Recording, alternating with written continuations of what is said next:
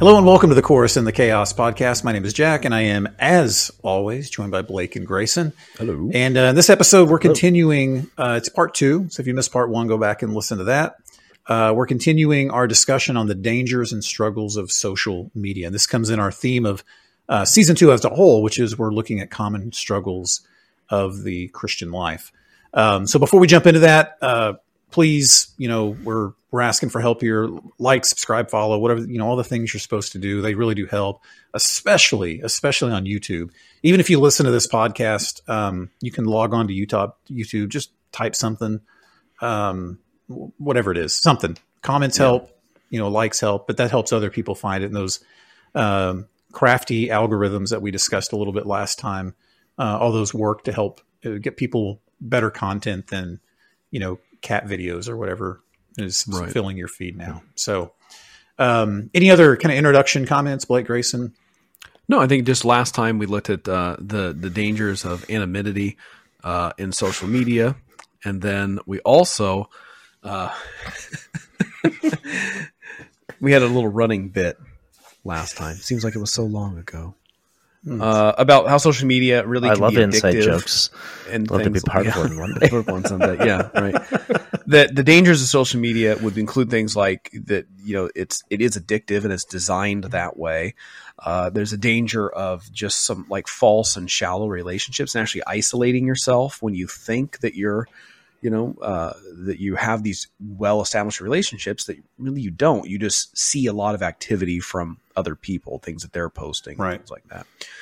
And then, of course, again, lack of accountability and things like that is always a real dangerous kind of territory.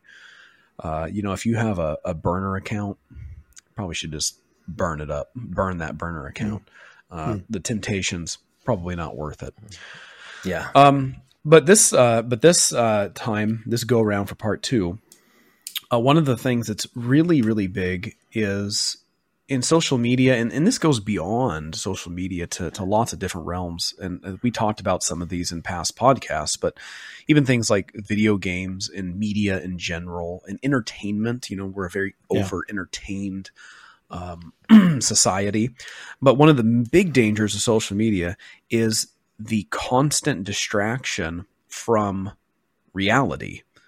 And that is to say the things that are actually going on around you, not reality as it is portrayed on social media, but actual reality. Yeah. It's social media is just like a constant distraction. I think I mentioned last time I'm at the airport a lot for work. And if you just sit there, everyone is just staring at their phones. Mm-hmm. Just looking at their phones, no idea what's happening. A plane could crash into the side of the building, and they wouldn't know about it. Like no one would see it coming. I think by and large, what happens is we get bored with something, and our immediate reaction is to just simply pick up the phone and scroll on social media. I think I think it was Carl Truman who said, "Boredom is the luxury suffering of the middle class." It's just like wow, that's good. Yeah. And it can so easily distract you from the problems of the world with problems of the world. Like we mentioned that last time too. Like there's things that you just you shouldn't have to worry about, things you shouldn't even know about because you're not God and it doesn't matter. Like it doesn't matter that you know about a specific problem or thing like that. But what can happen is you get swamped with all of these cares and concerns and what's so-and-so doing, what did they say, and what did Nancy Pelosi have for lunch, and yada, yada, yada. You get worked up about all these things and you're missing the real life that's going on around you. And you're not asking important questions like, well, how can I better serve my church? Is there a need or a lack amongst the brethren that I can fulfill? How can I be encouraging my pastor or the deacons or someone in my family? How can I be bringing up my children in godliness? Instead of worrying about those things, actual real world problems that matter in your life, you're worried about the Japanese economy or something. Whatever. Yeah, whatever. Whatever the thing is that's not intimately connected, that has no bearing on your life at all.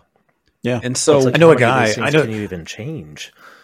Right. Yeah, exactly. I know a guy, and he, every time I talk to him, he's like, do you know the latest with Russia? Are you aware of the latest with Russia? Nope. And like every time I talk to, and Well, look, all I know is that Rocky beat Dragov, and that's all I need to know about Russia. Stop paying attention to the Soviet Union. If he dies, he dies. But he's always talking about it because he's so consumed with it. And, and like you make a great point, because it's easy for us to get sucked into these things. And with platforms like Twitter, where you can get, real time tweets of people there. A lot of times Twitter or X, they'll have videos of battles and things before the news even has it, because people upload it like real time. Well, that's what happened. And when they invaded Ukraine, you're literally seeing it as it's happening through social media. Yeah. But we and I'm not saying these things aren't important. Please don't misunderstand me. I'm not saying they're not important at all. But I don't know that we were ever meant to live in such a way where we're consumed with things that are happening on the other side of the world. Right. Yeah. Right. It's not that they're not important. It's that God has placed you where he's placed you. Right. He has providentially given you relationships that he's given you. And I think oftentimes we neglect the personal relationships, our church relationships, because we're so consumed with problems elsewhere that we miss the needs of our neighbor. Sure. Well, there's also just a weird form of catharsis, I think, that can happen for people where they see something halfway across the world. They get outraged about it on social media. They talked about it with their friends, and they get the likes and the shares and everything else that came with it. And then all of a sudden that has solved their actual need to do something around them. Yeah. Mm-hmm. Right. So it's like it's a platitude in essence. Yeah. We've gotten our red meat out there, and people have chomped it to death, but we've done nothing for our neighbor. You've accomplished really nothing for your neighbor or for those folks either, because that's the other thing is people get so outraged or hurt by whatever. I mean, things like so on Sunday I had somebody say, "Did you hear about the earthquake in Brazil? They had a 6-point something earthquake." I didn't know they did. And I hadn't, and it was something that, well, is that concerning? Yes. But me having that information, maybe this makes me a terrible person. It didn't drive me to do anything about it. You know what I mean? Yeah. Like I didn't immediately say like, okay, we need to give, funds for this, or we need to go down there and see if we can help with whatever needs to be done or whatever. And I think a lot of times we get outraged about things, or we get concerned about things, and it trains us to take it up to the level of being concerned and then not actually acting on anything. Yeah. You know what I mean? And I think that's probably bad mental and spiritual training for those around us. Well, think about the virtue signaling on social media. Yeah. Right. Has some cause, this has happened notable times over the past, 5, 6, 7, 8 years, where something has happened, and, you put a little frame around your profile picture, and all of a sudden you're changing lives. Right. Gondor lights its beacons for aid. Yeah. Right. We're sending our thoughts and prayers. My beacon is lit for Gondor. Yeah. Right. Yeah. We'll and so, I mean, and in some regard, should you be praying for these things? Yes, absolutely. But I do wonder if we pray as much as we are outraged. You know what I mean? Yeah. Or pray as much as we're actually concerned. Because I can already hear people saying like, well, we should know about these things because we should be praying about these things. Well, yes, we absolutely should be praying about these things. But are you praying about these things? It's the epitomization, though, of James, where he says, that your neighbor needs these things, and yet you do nothing about it. And in a social media age, it's like, how do you escape that? If you're going to be constantly outraged about all the different things going on, you literally can't. Right. And so, and I think many of those death spiral. Yeah. And so many of those things, as Jack mentioned, are important, but they're important to specific people. They're intimately connected to those things. Yeah. And again, the things that are happening around the world, not all the things around the world are your concern. And I know that sounds strange, but they're not. We serve a God who is omniscient and omnipotent. Yeah. And he moves and directs things, and he puts people into different positions and powers, and raises kings and topples governments. And all of these things. And he has those things in control, and he brings people into meeting needs and all of those different things, places different things, concerns on people's hearts and things like that. So let's not replace God's omniscience with our own weak mock omniscience, with social media. And we said all that just to say that do not allow social media to distract you sinfully from what's actually going on around you, because it does provide a constant distraction. Yeah, it does. And I think one of the things, and I think we'll talk about this more later as we talk about lack of literacy and things like that, but we've trained ourselves because of this to where we can't think critically and deeply about problems. Yeah. Like we don't know how to do it anymore. And I'll, maybe we'll get flagged if I say this, but the Black Lives Matter thing was a big issue. And I got a lot of flack because I wrote an article. I think I maybe mentioned this before. I don't know. Some algorithm is going to shut us down now because I said that. But that's that AI we were talking about. If we haven't been shut down as of yet, I don't know. It's like no, algorithms are getting smarter, Grayson. They are. They're smarter. The machines are winning. Skynet. Sarah Connor. But I wrote this article, and this was back 2020, all the riot and the whole thing, right? Yeah. And I wrote an article about, should Christians support Black Lives Matter? And all I did was just say, let's look at their belief statement and just see what the core of what they're about is. And if you looked at their belief statement, I think they've since taken it down, but it was atrocious. Anything that we believe is like Christian morality and like the idea of Christian family and all these things, they openly speak against it. Right. And me saying, I don't know that. And my message of the article was, I'm not sure if BLM is the vehicle, if you will, that Christians should jump on to fight racism, because racism is awful. None of us are saying racism we support it or even are upholding it. Racism is incredibly sinful.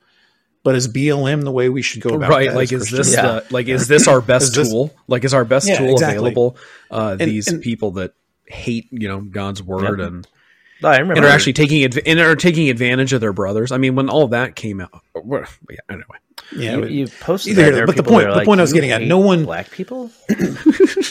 I mean, there were legitimate comments here's the Spark Notes. Jack hates black people. Yeah, right. That was it. But Jack is the worst thing that's ever happened to Christian blogging, right?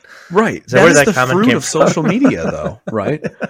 Isn't that the fruit of social media? That you take something, even a prompt to think about something deeply and reduce it down to, oh, you don't like BLM, so you must be racist. That's it. Right. That's it. We don't think critically. We don't know how to do it. Right. Never mind. One of the red pen logic guy. Oh yeah. I can't think of his name right now. I love him because if you've ever seen him on social media, he'll post some TikTok person and oh, Christians, well, your Bible says this. Da da da da da. He's like, actually, and you just know that. Let's take a look at it real quick. There's 6 million people who listen to that and are like, yeah, that's exactly right. Right. They listen to a 60-second clip of someone who Googled some Bible verse. We should see if we can get that guy on an interview. We should. I think we should great. Actually. Yeah. I think, but he'd be fun. But we don't know how to think critically. Right. We're so distracted by whatever's in front of us and just this desire. Do you think some of that comes from do you think that we in a way though we suffer from? Is it an information overload issue? That there are so many things to think about that you have to be shallow. The common person, or is it that things move so quickly that you don't have time to think about deeply about things because it's on to the next, there's something probably else. A little of both. It's probably a little of both. I actually don't think it's what were you going to say, Grayson? I think people are fundamentally lazy with it. And so we... Oh, well, yeah. Yeah, well, I think that's the real problem. We have the world's wealth of information at our fingertips, and we desire to have the appearance of knowledge rather than having actual knowledge. And so it's more of an issue of pride, where we have to present ourselves as the one who actually knows what we're talking about. So we can't be wrong. We can't learn. We can't actually dialogue. We have to present our set of facts or narrative. And then when anything comes up against that, everything goes haywire. Yeah. My opinion must be out there that I have spent all of 10 minutes to form. Yeah. I literally just Googled this and pulled up the first 3 results. Right. Are you telling me that those first 3 results are true? I watched a couple of TikToks, and my favorite YouTuber said this. So yeah.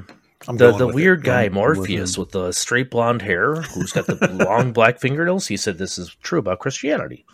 So And I saw this meme, so it had to be true. Yeah. Let me read a verse here. So 2 Corinthians 5:16, and I'll use this as a segue to kind of tie this back together. But Paul says, "From now on, therefore, we regard no one according to the flesh, even though we once regarded Christ according to the flesh, we regard him thus no longer." And I think what Paul's getting here is this need to think about the eternal spiritual reality of life, right?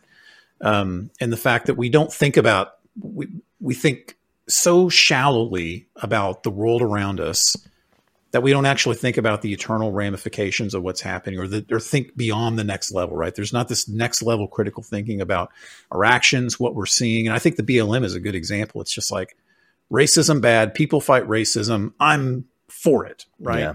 But are we thinking about the eternal ramifications, like the spiritual element of what's happening here? Are we regarding it to the spirit, or just looking at it in like a cover, like looking at the cover of the book, The Flesh? You know what I mean? Like, we as Christians, we need to be critical thinkers who see the world through the lens of the eternal, not the immediate. Right. Yep. Amen. Yep. Well, and it's very difficult for a world to do that when they're literally spiritually appraised, right?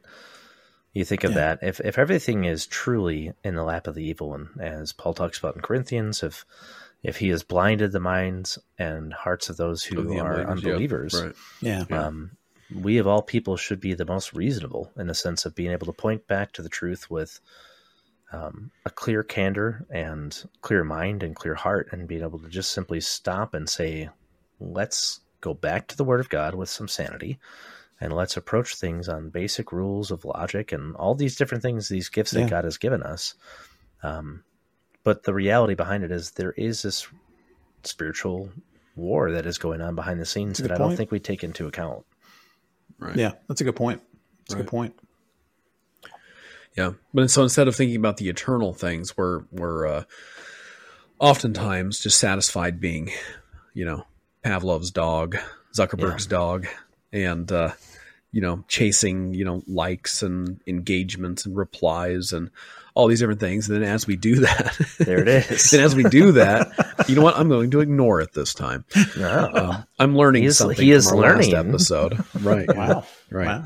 My mouth's watering though. Yeah. The Altoid must fight the urge. Altoid. Altoid? Yeah. Right. Yeah. Okay. I got that reference. Yeah.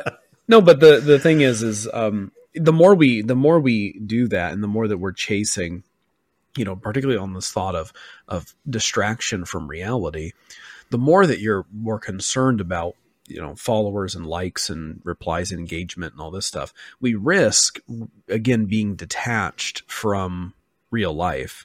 Yeah. Yeah. And there's all kinds of crazy ways that comes out, that you just can't put your phone down, or you can't be off, social media. The Office reference that was just made like 10 seconds ago. There is one scene I'm remembering. I can't remember what the context was, but they took Ryan's phone away. He sits there nervously for like 10 seconds. He's like, I can't be without my phone. He takes it and like runs out of the room or whatever, it's like, but that's a comical kind of picture of how a lot of folks are. I mean, one of the things that Jack mentioned in the notes was just, things like texting and driving, people scrolling on their phones. I mean, how many times have people been scrolling on their phones, looking on their phones, walking through a parking lot, and they get hit by a car? Yeah, because they you see those walk out freak videos where they literally walk off of some, not a cliff face, but basically a ledge, or like an embankment or a curb. Yeah, exactly. Yep. Yeah, because you're just like, I'm just so in it. Yeah. I also think about it in one sense. It's like if you left your phone at home for the day, like you just forgot it for whatever reason, and you got to work. You had to work a 8-hour shift. How anxious would you be for that? But that's part of the societal pressure, though. Mm-hmm. So, like, I know you brothers have probably experienced this too. So, like, as a pastor, we live in this time right now where you are expected to be within reach at any second. And so like if I was to make the conscious decision, I'm going to leave my phone home today and I'm going to go into the office and work, if somebody were to call me and I wasn't able to get back to them for, 6-8 hours, whatever, it would be nearly viewed irresponsible, Yeah. Why didn't you have your phone? We needed you. We needed to contact you or whatever. I mean, I'm not saying that has happened, because it hasn't, but there is that social pressure that says, well, no, you need to be immediately within reach. Yeah. No matter what. And it's almost this feeling of like, well, the world will fall apart without me. No, I think what will social media do without me? What will my text messages do without me, or my phone do without me? I was going to say, I think the same is true for Jack and his job though, too, where it's like, imagine you had a just complete blackout for a day, Jack, with your line of work, right? And you had lovely. Oh my God. It's like you'd have 15 different problems that you would have to try and solve within the next hour in that first day. Yeah. And good luck doing it. Our whole world has transitioned. That's a whole societal shift. Right. Yep. It's an entire societal shift, because it's never been like that. No. It's never been like that. I mean, think about back in the day. I mean, even the most important jobs, being a doctor or something like that, it's like, well, I got to ride the buggy out 8 hours to the Carson place, It's like, and that was just acceptable. It was just acceptable, Whereas now there's just there's a pressing in. There's a pressing in on the individual as the world becomes wider, I guess. Yeah. Or more accessible. The more accessible the world is, the more it presses in on the individual. So that's stuff to be mindful of, I think. Yeah, I think so too. So to sum all that up, listener, we're looking at struggles and dangers of social media. Do you find yourself distracted from reality?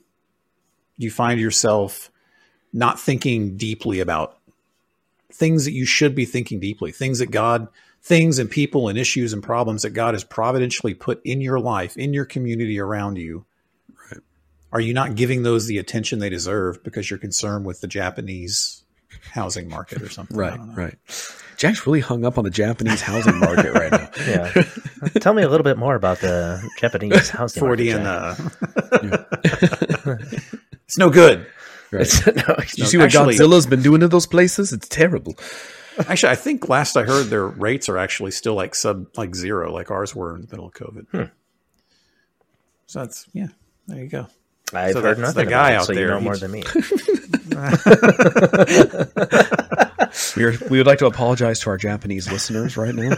Yeah, if not for Blake's insensitive Godzilla reference. Yes, for your housing market knowledge that we don't have. Yeah. Yes, we are fools.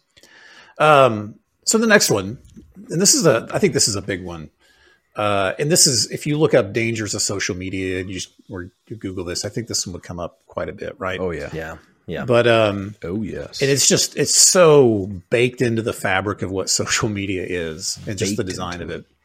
But this need for approval and the false presentation of self. And we touched on that, I think, a little bit the last episode. Yeah. Social media has programmed all of its users to be like you said, like Pavlov's dog. Did I get a like? Did I get a like? Ding, ding. Right. I posted a picture of myself. And to present yourself in the best possible light. And think of how many apps and things are created just to make your ugly self beautiful. Yeah.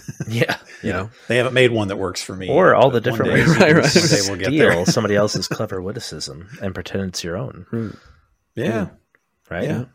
Yeah, and then you post it, right? You spend all this time finding an app that would make you look pretty or or whatever. Right. And then you only get 2 likes and you're like, right. Now I'm dejected. My mom and my uncle liked it. What's going on? At least I think he's my uncle. Yeah. The social media really enables people to only show the side of themselves that they want. And again, this has far-reaching consequences because we can choose to portray ourselves as wiser, taller, thinner, prettier, more pious, than we actually are. And it doesn't match any part of reality of your real life. Yeah. And you think about just things like photo apps, for example, photo apps, the things that can be done, removing blemishes and, all four of your chins and whatever else. You can take people out of the background of your photo if you don't want them in there and things like that. And so then the reaction that you receive from that, the likes and the comments and all that stuff, oh, you're so beautiful. You're so, whatever. This is such a great picture, all this stuff. It's a compliment of something that's not even real. Yeah. Yeah. So then now now you're chasing something that is false to build yourself up. It's one of the sins of, so we mentioned Romans 12, 1, 2, 3 last time. Mm-hmm. In the third verse, when we're called to not think of ourselves more highly than we ought to think. Okay. There's that shows that the natural tendency, even for the Christian, is to err into thinking that we actually are stronger and smarter and whatever, more skilled, more whatever that the thing may be, than we actually are. That's why we're called to think soberly. When you think about a drunk, how does a drunk think? A drunk always, who is intoxicated with himself or with his whatever, thinks that he's smarter, stronger, braver, more just, more, whatever the thing is. So we're called to actually see ourselves rightly. And what does it say about us when what we portray online it's a sketch of ourselves, but not who we really are? Yeah. It's, Blake, I'll go as far as to say, not in every case, because there's times where I think, if you're trying to make a point or you want to crop something to, right. But in a lot of cases, there's the heart of dishonesty. Right. It's vanity. It's lying. And vanity. Vanity, lying. Yeah. Right. Yeah. And even within Christian circles, again, I think this is particularly dangerous because particularly on the pious aspect, Yeah. That sometimes we can portray ourselves as, I'm trying to think how to say this carefully. We can portray ourselves as more godly than we actually are. And if you were to interview someone that's actually close to us, the pictures wouldn't match up. Yeah. They just wouldn't. You look at it even with respect to everything we do here, right? We do a podcast, we do the page. There's people that think of us more highly than we deserve. And there's a reality. Which we proved in the Christmas episode. Well, not only that, but even in the last one, we're like, we get sidetracked very quickly. But interview our wives on our worst days. Interview our kids on our worst days. They see it all. They see the good, the bad, the ugly, everything in between. And we're all like that. But social media presents, again, a very one-sided portrayal of reality where everything can look pristine on the outside. We can literally embody the Pharisaical whitewashed tomb in an essence. Right. Full of rottenness. Yes. Yep. And this all roots back, or it all circles back to just this desire for so many that are desperately seeking approval of others rather than God. You mentioned the Pharisaical aspect. Is that not exactly what the Pharisees do? Even their outwardly pious acts, covering themselves in sackcloth and ashes and making fasting in the open market, and fasting in the open market and all those things is with the intention, Christ says, they have received their reward. Yeah. They've received the accolades of men. And the shame of social media is that if you're into this deep enough where you are desperately seeking approval of others, oftentimes you're seeking approval of people you don't even know. Yeah. Yeah.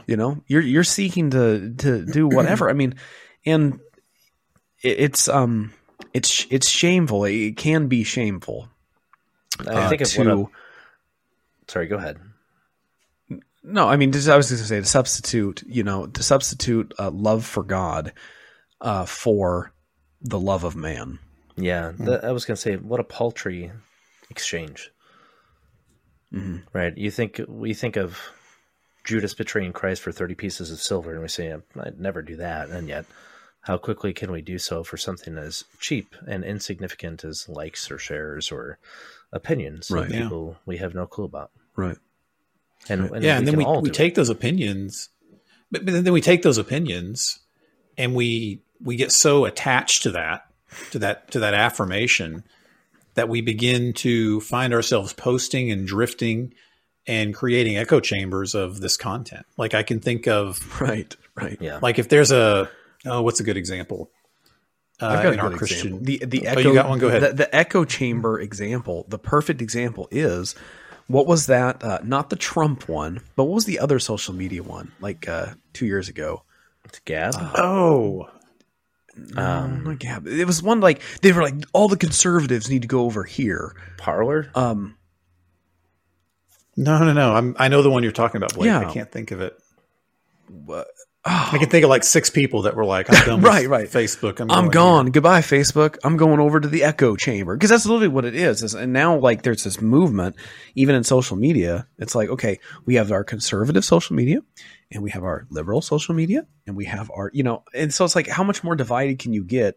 And how much Yeah. And how much more terrible is it that you then end up in this echo chamber where the only thing you're hearing is just claps of approval and no one would ever confront you or anything. And then you just kind of like slap each other on the back and accomplish really nothing but a giant vanity project.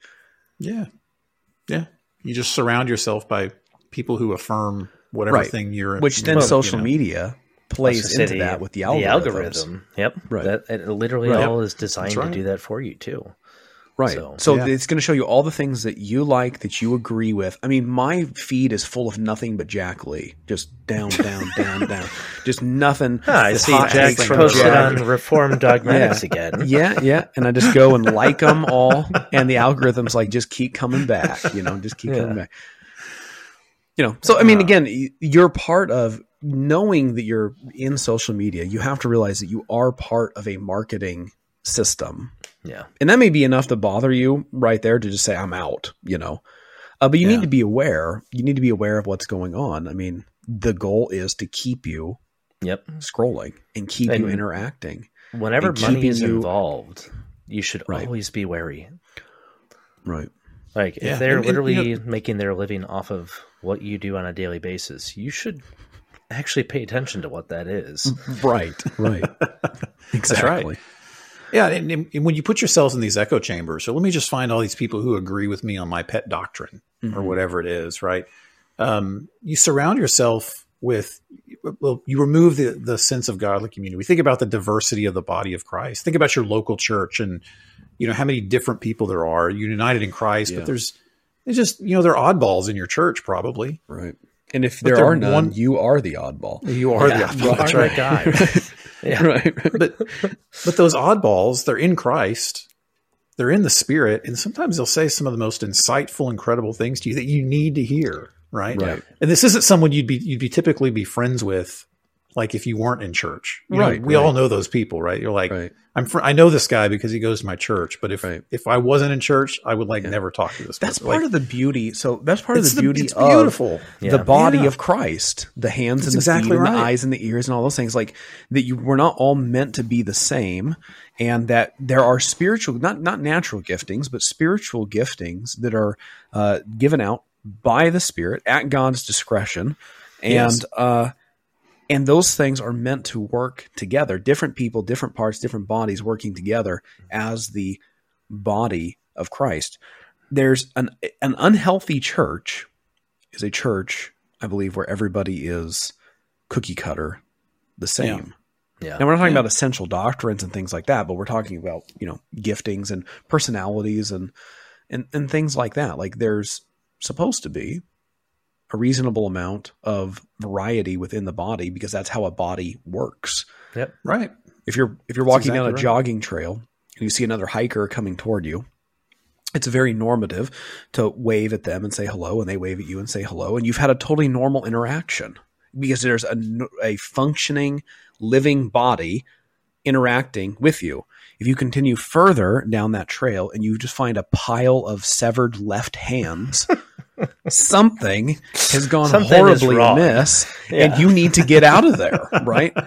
Because it's not normal. It's not normal for there just to be a big pile of left hands, right? But Blake, that's what social media does, and I think that's the danger we're getting at. It facilitates you to just be the left hand. I really like being the left hand. Yeah, right. I love the left hand. Let me go find all the left hands. Yeah, right. And we'll clap. We'll all give each hands other will a clap. high five.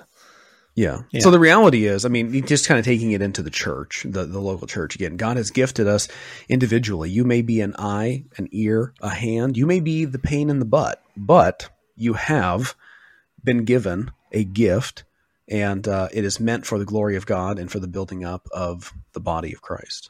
That is an official office, by the way. Pain in the butt, as Blake Levery is just graced us with. Right. Yes. By the gifting of the Spirit. You are the pain in the butt. You are it. Yeah. Right. Somebody has to. We're going to put a content warning on this now. So we are the big E. Ephesians 4:25, thinking about the dishonesty aspect. Therefore, put away falsehood and let each one of you speak the truth with his neighbor, for we are members of one another. Yeah. All right. So the next danger. This one should be kind of interesting because I think it's one that we don't often think about. And this one came right out of that. I referenced the book last time, I think, Tony Rinke's 12 Ways Your Phone is Changing You. And he mentioned this one. And I remember when I read it the first time, I was like, you're exactly right. And I hadn't really even considered it. But when you think about a danger of social media or an impact of social media, is this impacting you? Think about the loss of literacy and think about the importance that Christianity and our faith, how important it is and centric around the written word. Yeah. Social media, and I don't know how anyone could debate this, is making deep reading and literacy harder to achieve. Mm-hmm. Just in general. And as Christians, we are absolutely a part of that. We operate where we want to consume information quickly and without effort. We talked earlier about this we're losing the ability to think deeply. This goes into that, right? Like we want quick TikTok answers. We don't want to read a passage and pray over it and think over it and spend a week meditating on it. How do you convince someone that takes the approach, because I know I've heard this before. How do you convince someone that takes the approach that the solution is not to go back, to pull away from social media or to encourage others to pick up a book and read, tolle lege, to take up, the Bible and take up various books, maybe even very difficult, books that are written by old dead guys and things like that, that instead of doing that their solution to all of this is to go deeper into social media and to engage. They'll say things like, well, we need to engage people where they're at, or we need to, engage teens where they're at. And that's going to be on social media. And so we need to make TikToks and all of these different kinds of things. And to take that approach versus, well, no, maybe we need to come back and consider if this is even a good idea. Like, what are your guys' thoughts on that? Like, how would you approach someone that takes that? This might be stretching it a little bit, but I look at the example of Jude, right? He's talking about apostasy, and so that's why I say it might be stretching it a little bit. But he's literally looking if you say at that you're apostate. Yeah, no, right. But he's talking about the reality that some. You are literally snatching them from hellfire, even hating the garment polluted by the flesh. Mm-hmm. And I think if you're going to take an application from that, I won't say an exegetical approach, but an application from it, I think you could apply it in this type of a scenario where it's like, okay, sure, I meet people where they're at. But in what way does Christ leave me where I'm at? There's an old Sinclair Ferguson quote where he talks about the reality is that you don't need to get yourself cleaned up in essence to come to Christ, but Christ will never leave you where you're at. He loves you far too much to leave you where you're at. Instead, he will transform you into the likeness of his beloved Son. Well, speaking of the Father at that point. But the whole point is that there's an aspect where we ought to be able to look at the pattern of this world in certain areas and say, these things are just not healthy. And even secular ideologues agree with that. And so why would we as Christians say we're going to plunder the Egyptians, in essence, by becoming Egyptian? Right? If we want to take the best aspects of social media, then do it. Do it to the glory of God. Do it each and every day if you can do that cleanly. But do it in a way that actually brings people back to the objective truth in God's word. He did not reveal himself through TikTok or Twitter or X or anything else. He revealed himself in sentences and words and through plain ordinary genres of literature that has been handed down for millennia at this point. Why would God do that? That's the question, right? Yeah. Right. So how do we bring people to a point of saying, this is the means that God has given us to actually know him? We can disseminate that information in all sorts of different mediums, but at the end of the day, God has given us the Bible. And we have to be able to bring people back to that. Right. Yeah. Right. Yeah, I think, and I'll say we don't do this perfectly. So if you're follow the social media page, that's the case. But I do think we operate under this goal, where we think about, it's a means to an end, right? We do little bits of kind of fun things, but the hope is that these little social media things, little reels, these short stories, memes, whatever it is, draw people in, and that they begin to think critically about things. And that's where more long form written blogs or podcasts or things come in. I also think that one of the ways that we can do it, and sometimes, again, we do this, it's interesting. You think back over the years that we've done this, how effective we've been. And I don't know, but I think sometimes memes and these little quippy things that we can do end up being servicing people to think more deeply about a topic than they hadn't before. Right. So right. Yeah, are they pushing you to ask questions about something like an angle? Like memes can be really good at that. Like satire, just in general as a genre, can be really good at that. Yep. Like you think about those political cartoons that have been written for years and years and years. A political cartoon can communicate something very effectively that you can walk away from and say, maybe I should look into this more. Right. I think that's the hope. I think that's the hope that we want to accomplish in a world that has the attention span of TikTok. Yeah. That somehow we can leverage that to make people, well, what is the chief end of man? What does that mean? Right. What does it mean to enjoy God and glorify him forever? And then begin to really dwell on that. But it's hard because, the loss of literacy, we have kids are growing up now, never being taught to think critically. Like it's a skill set they don't have. And when they're faced with difficult, deep problems, it's like they lack the capacity in so many ways to have that discussion. Right. And yeah. that's tough. To think deeply, to think logically. I mean, you look at reading comprehension and things like studies over the last, few decades. I mean, it's pretty scary.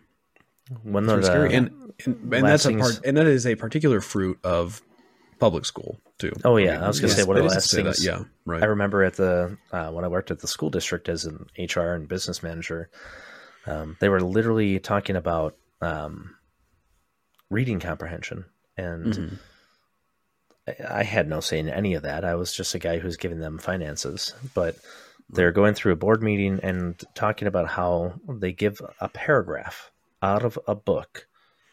So not even a chapter out of a book, but a paragraph out of a book, and have them write essays on it. And that is how they're going to help them become better critical thinkers and writers. And it's like, you have physically neutered everything about that book to where they're not even interacting with part of an argument of a whole argument. And that's our public school system at its best, right? That's the latest and greatest curriculum coming down the pipeline. Yeah, Grayson, I think that's why you and I are big fans of, and Blake, you may be too. I just know that we've talked specifically about it, but Grayson and I have talked at length before about classical education. Yeah. And the beauty of a classical education, because it focuses so much on Western thought and philosophy, rooted in biblical principles and all these things as relates to the Christian worldview. But you go back and you read like the great books, and you learn how to discern what is good, what is true, what is beautiful, like pulling these things out. And it's a skill set that so many kids don't have. And I'll say this, I didn't have it. So if you're out there and you're like, I don't know how to do that, I didn't have it. I went to a public school. Same. I didn't have it. Yeah, all three of us were public school guys, so... It's something I developed later in life. Can be fingered right over to public education. They didn't teach me how to learn good. Anonymity. Well, and the crazy thing about it is that it's gotten worse, right? Yeah. So I remember, again, growing up in Oregon, and we've actually had this conversation. We're so off now. We had this conversation about, because we all grew up in different parts of the U.S. So, like, where I grew up in Western Oregon, I mean, extremely, extremely liberal, kind of area.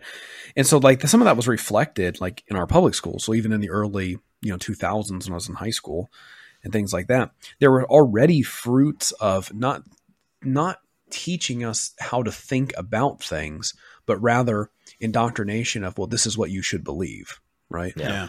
And now, flash forward 20 years, it's even worse, because I know a lot of the students that we encounter and work with in the public school and things like that, on these things like transgenderism and everything from transgenderism to evolution to, sexuality stuff. I mean, all of these things, political things, whatever.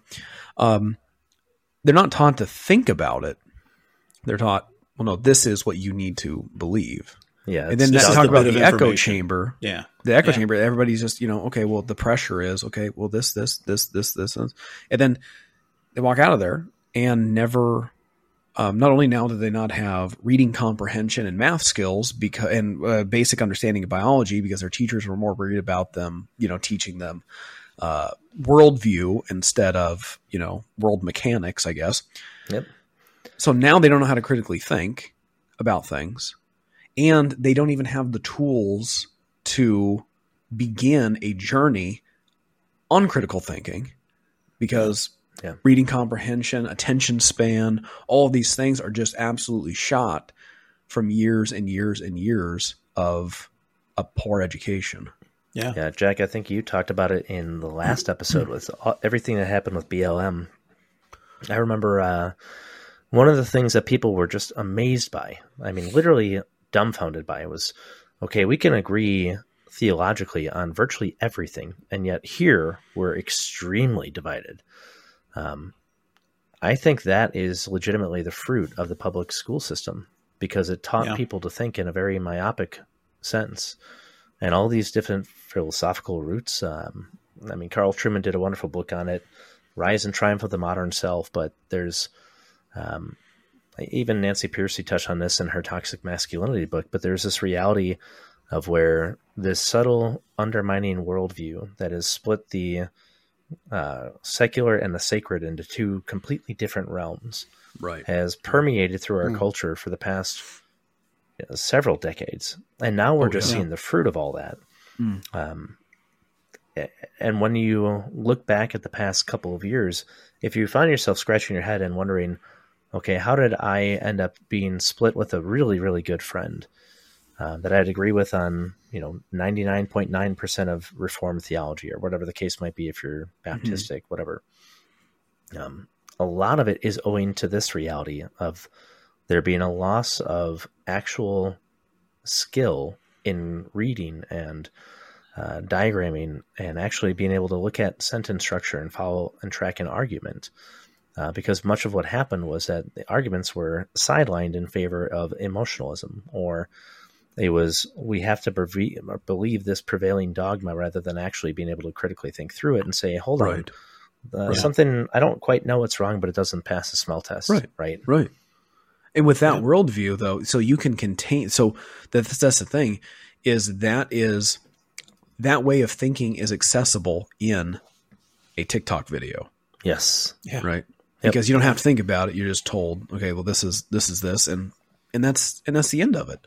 And you don't have to think about it critically. It's just packaged up, and you can then regurgitate the TikTok videos that you've watched, and that's the end of it.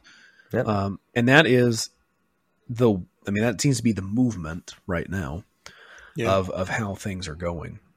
Yeah. Well, it's been around for a while. You think of all the people Richard Dawkins, all those type, Sam Harris, those atheistic popularizers. There's a word I can't pronounce apparently. But these were guys, they would make arguments, and it was very popular among that particular crowd, right? And they're nonsense. But most people just don't want to actually do the hard work and read. It is hard work. Yeah. Yeah. Yeah. Yeah. So let me back up and just say again, all three of us were products of the public school system. I did not graduate with the skill set, right? But I've developed it and I've gotten a lot better. And I think, how do you do that? Just to touch on the topic, start reading. Yeah. Read with people, like book discussion groups. Like if there's someone at your church, I found these really helpful. The guy I've done a couple podcasts with, Ross Turner, he and I were church together for a long time. He would do these theological book groups on Wednesday mornings, and they're just great. Like you'd come in there and he would just discussion, like, okay, well, what did Calvin mean when he said this?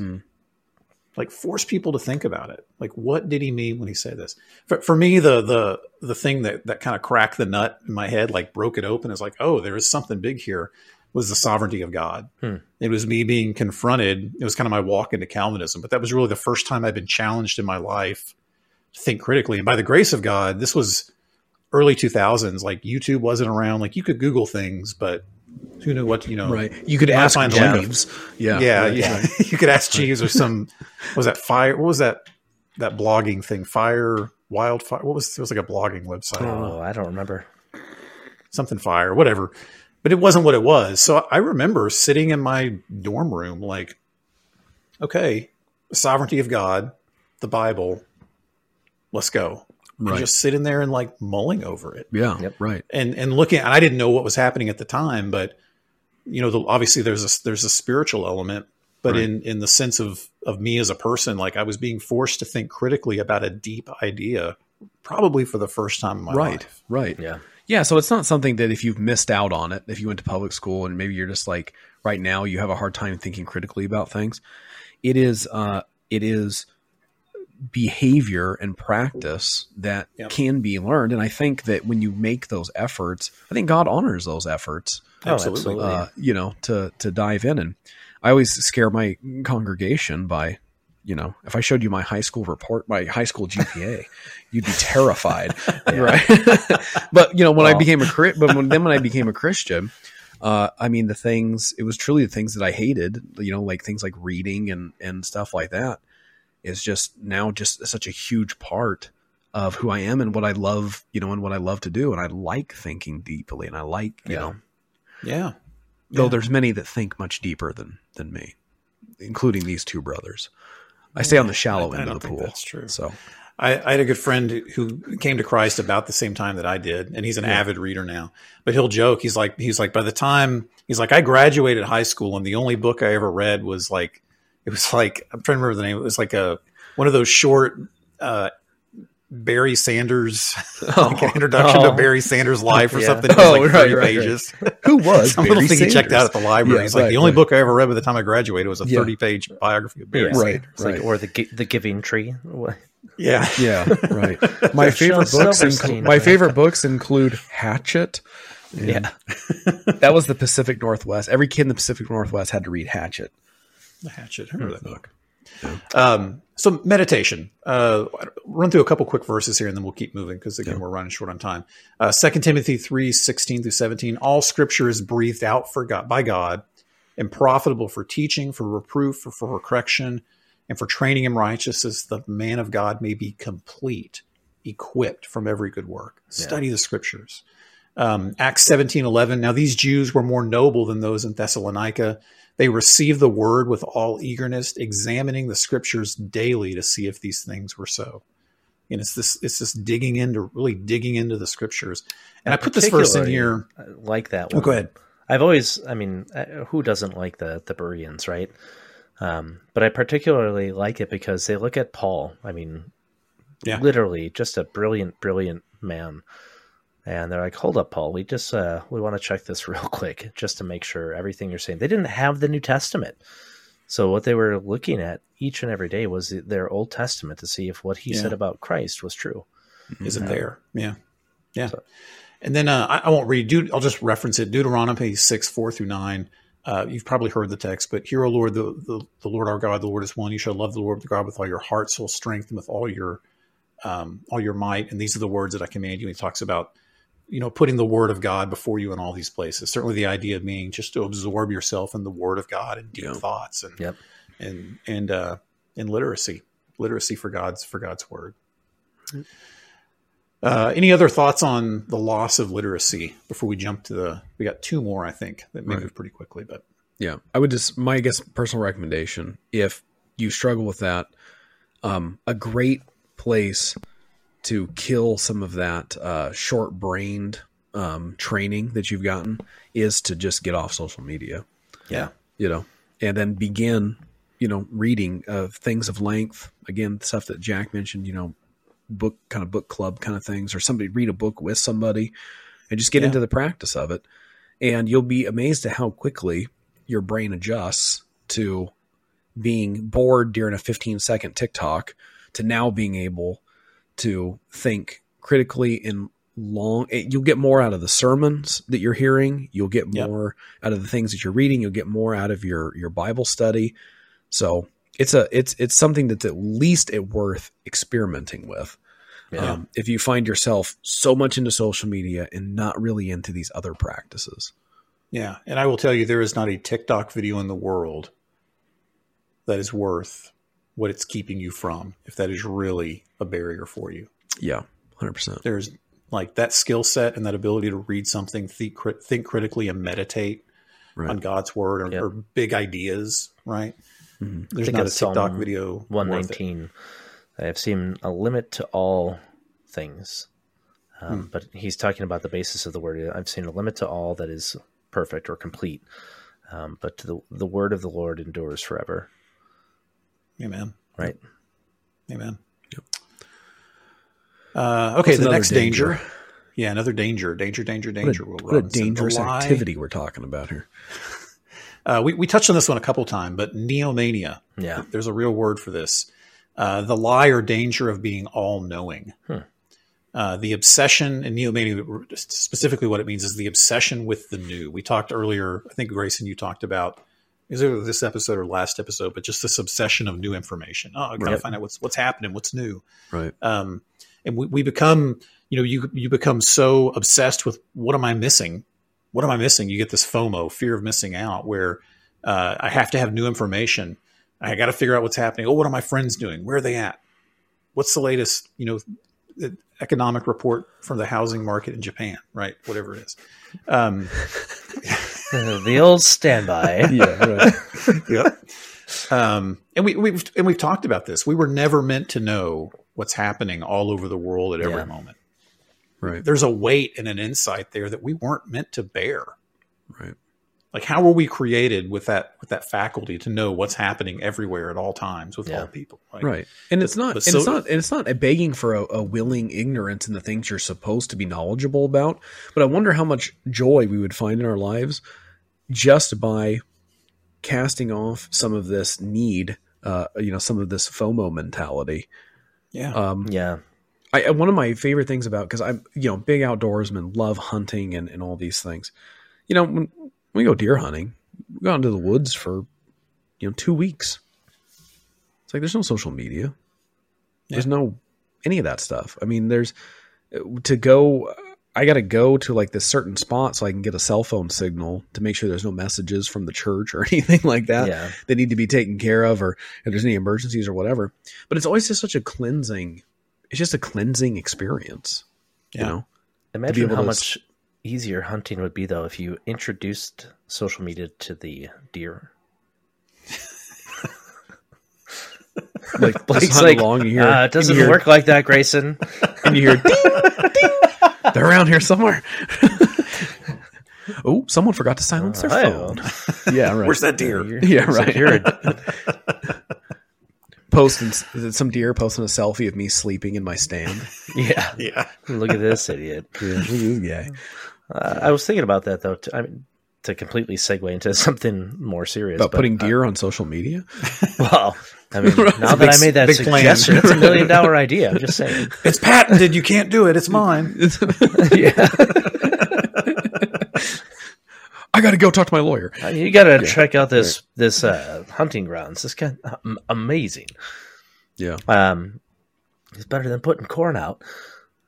But what I was thinking about with Neomania, in essence, is that if you are going to be fooling yourself into thinking that at some point through social media or through whatever, you're going to know all these things, when you simply are not built for that, recognize that even throughout all eternity, you will never be omniscient. Right. Yeah. Right? Right. I mean, that's that a is great a point. Yep. attribute only reserved for God himself. Yep. Yeah. And that's wonderful. Yeah, it's a beautiful thing. It's wonderful. Yeah. Psalm 147:5, great is the Lord and abundant in power. His understanding is beyond measure. We should celebrate that. And if you live in a constant state of FOMO, what am I missing on social media? What's happening to Jill, to Bill, or who, whatever. Right. We're so concerned about those things. We're not celebrating the fact that, hey, God knows exactly what's happening to all those people. Right. Yep. Yeah. Let's go jump to the last one, and then we can wrap up here. So, and I think this last one is a not that some are more important than others, but I think this is a really important one. We reserve this one for you folks who are now 2 hours into this subject on social We can now media. cover loss of time. The danger After we've of made you loss listen. of time. That's Yeah. right. Yeah. Hopefully you've been listening to us on double speed. Yeah. Like a true Redeeming the intellectual. time. Redeeming the time. Yeah. Yeah. And the loss of time. We are called in Scripture. We're called to redeem the time and not squander it. We're Right. given a finite amount of time that we're here. God has determined our beginning and our end. And in some sense, we're responsible. Like, we're responsible for that. How are we doing it? How much time are we spending wasting on social media or gaming or whatever it is? Whatever hobby, meaningless anything. hobby. It could be anything, right? Yeah. Today we're talking about social media, but it could be anything. But how much time are we squandering away? Or we could be doing things, building the kingdom or Right. caring for the responsibilities and the things and people that God has providentially put in our lives. Right. And again, nothing wrong with those things in and of themselves, but sometimes it's good things or better things over good things. And this particularly needs to be observed. Stressed? Assessed. Okay. It needs to be assessed if you are failing to do things that you're supposed to be doing. So again, we've talked about this, but if you're failing to read your Bible, you don't need to be on social media. Yeah. If you're failing Get to off. pray, you don't need to be on social media. If you're not training, you're doing devotions with your kids. If you're not helping out at the church, if you're not doing, whatever, then there are things you can cut. And social media is a great place to start that, particularly if your argument is, well, I don't have time. Yeah. That's exactly right.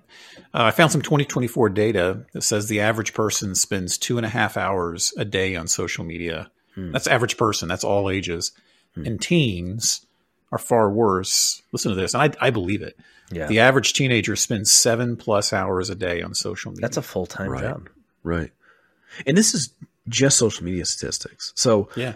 for the adults that are thinking like, oh, well, 2.5 hours isn't as bad as those teens, 7+ hours. I would also ask though, like, well, okay, How but much throw TV into that television Yeah. and throw into that video games, throw into that, whatever else, other screen. I mean, just limit it to screens, and ask yourself, well, what does that number look like? Yeah. Yeah. And this one, when I was putting this together, was particularly convicting for me because I think about time as a gift. Yeah. And am I using it the way that I should be? I think of Jonathan Edwards and his famous resolutions, right? Can Every we not year. bring Edwards into this? You're going to make me feel even worse. I mean, You're going to sit here and you're going to listen to Edwards. All right. You will sit down. Yeah, but and you Jonathan will take Edwards it, Jackie never had boy. to, Yeah, Jonathan Edwards never had to deal with social media though, so That's true. in a way, he had all sorts of distractions, just like any other person in history has. What, cow watching? Yeah, I don't think so. Have you ever tried watching cows? When we get into the kingdom, Jonathan Edwards is going to come right at me.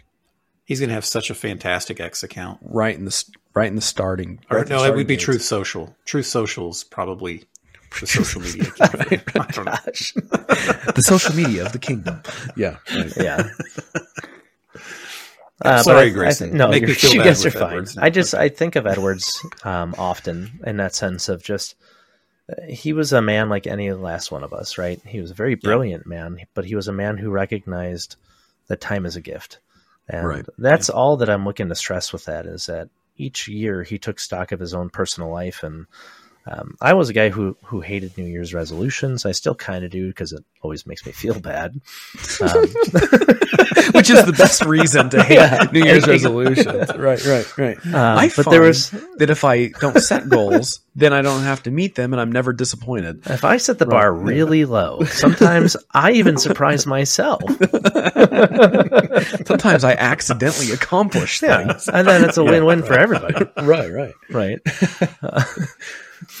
But he took stock of the time, and that was all he was looking to do was with the days that the Lord had given him, right? Each day is, as Solomon would put it in Ecclesiastes, it is but a vapor. It is Havel.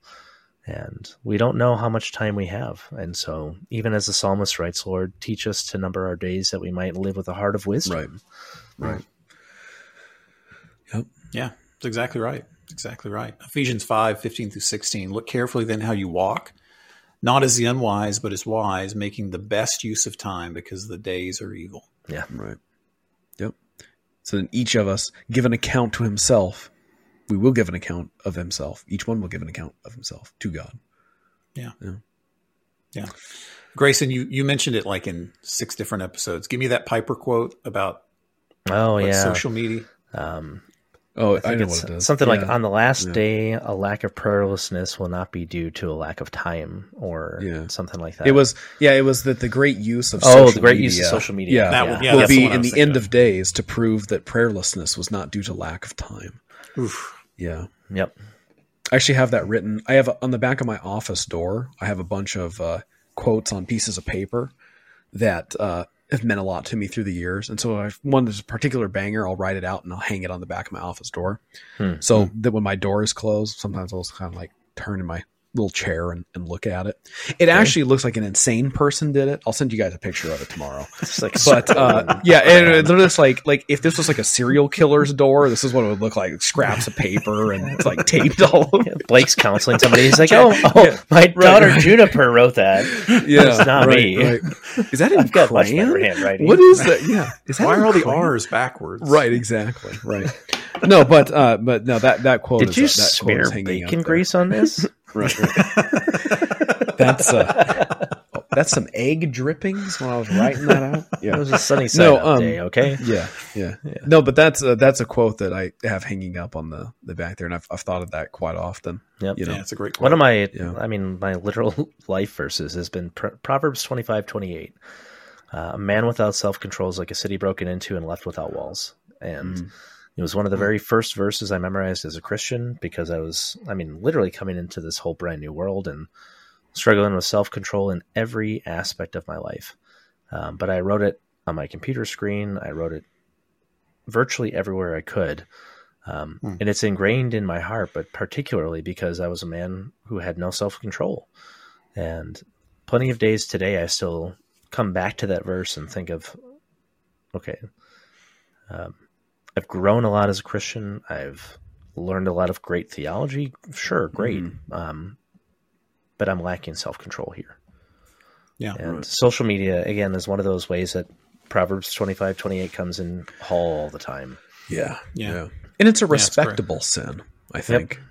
Yep. There's just not a lot of people making big assessments. There's not a lot of sermon series on, social media because I think it's kind of just become one of those things like, well, everybody. What was that statistic last time? 60% of the world, is connected to social media. So it's like, well, the majority the majority are into this. And so to question whether it's right or wrong, or if it's right for me and or wrong for me and right for others, whatever, I just don't think it's all on a lot of people's minds. So what we're trying to do, again, is to say that social media, it's not that it's incarnate, evil incarnate. It can be used appropriately, and it can be used very beneficially. I mean, I think a testimony of that in my own life is these two brothers here. We met through social media, and we met through memes of all things, and I counted a great privilege and a joy to know them. And I consider them dear, brothers and friends in Christ and all those things. So it can be beneficial. Yes. We're not saying that, it's all evil, but it needs to be, you need to assess, are these things being used in a God glorifying way? Yes. Yeah. And if they're not, repent of that behavior. Yeah. And be specific and take specific steps to start controlling some of that. Yeah. I'm trying to remember, what was that? There was a really great illustration about the controlling the never mind. it's gone. It ran to the tip of my mind, then ran back into the recesses somewhere. Yeah. Anyway, consider, we've talked about this a few times. If you found your heart, like we're walking through these the past couple episodes, you're like, yeah, that really resonates with me. Walk away from social media for a while.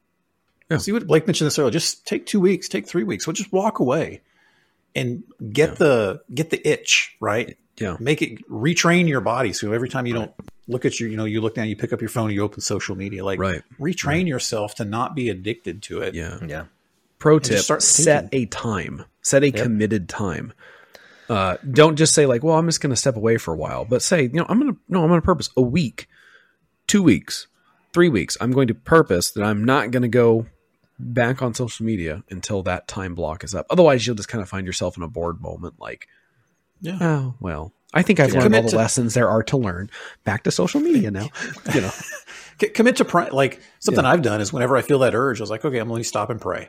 Right. And pray for somebody. Yeah. There's a lot of little things you can do to help retrain yourself. And incredibly practical ways too. Turn off notifications on all of your apps. Get rid of all that. And you can set up to where you're, get rid of that. Right. Delete that. Yeah, or delete the app. Or just delete. You can always download it again. It's not, you're not severing your arm, for crying out loud. There's different ways you can turn color off on things.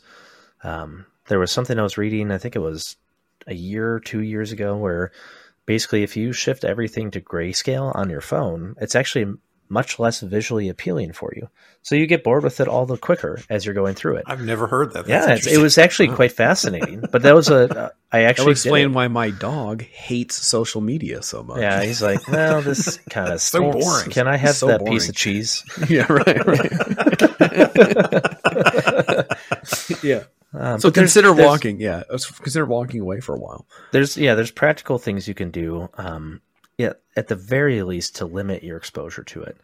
Yeah. But do practical things too, like literally get outside, go ride a bike, go for a walk, go spend time with people. Especially if you're looking for accountability, set up somebody who can hold you accountable. And actually hold you accountable. People that care for your soul and will not just say, hey, I did it too today. Not a big deal. Right. Yeah. Talk to your elders, talk to your pastor, confess, repent, acknowledge you've got an issue and be prepared to make changes and ask people to help you. Sure. And then here's the big one. You guys ready for this? No. Quit social media for good. Jack's like, set off an EMP. You don't need internet. Cut it all down. It'll be chaos. The electrical wires week. But the electrical wires in your house are listening. Tear them out. For legal purposes, this is a joke. But no, if you need to, cut out the temptation, right? Remove the eye. Rid of it. Yeah. And you may walk away. You may walk away and decide at the end of your trial period, I don't need it. And there have been people who've done that. We did actually. We just had a mutual friend of ours last week that deleted all of his social media accounts. Yeah. And it's like, okay, well, that's good. Good. Yeah. And it may not be you, but it may be you. Don't be afraid of it if it is. Right. Yep. Yeah. The world will continue, and your relationships, your meaningful relationships, will continue. You may not know what your friend from high school had for lunch, but your meaningful relationships will continue on without social media. I would argue that everything we talked about today will become actually all the more meaningful to you. So those relationships, your ability to read and think critically and deeply, the actual portrayal of yourself as far as being able to biblically think through who you are, distraction, all those different things will improve dramatically. Yep. Yeah, that's exactly right. Yeah. So if this is the last time you hear from us, Lord bless you. Yeah. Yeah. Because you've deleted social media. Yeah. That's right. We would be happy about it. We've done our job. Right. Yeah. It's weird to say, but bummer, genuinely bummer way to end the episode, right? So long, guys. Until we meet again in the kingdom. Well, mispronounce a word for us so we can all laugh. What's that? Mispronounce some word for us so we can all laugh. I'm trying to think. There is a word that I have a really hard time saying, and my wife has pointed it out to me before, and I have to think about it before I say it, and it takes effort. And the word is Vietnamese. Okay, there, I said it correctly. Really? Are you using that word that often? To where this is a legitimate problem? Oddly. Yeah. Like preaching. Why am I? Hold on. Vietnamese. Yeah. Yeah. Do you have a Vietnamese restaurant down? I throw an M in there. I say Vietnamese. Vietnamese. Yeah. Okay. And so and every time it's that's wrong. Vietnamese. Yeah. Exactly. Yeah. Yeah, I'm like Porky Pig. Yeah, exactly. You know what? I'm out of here.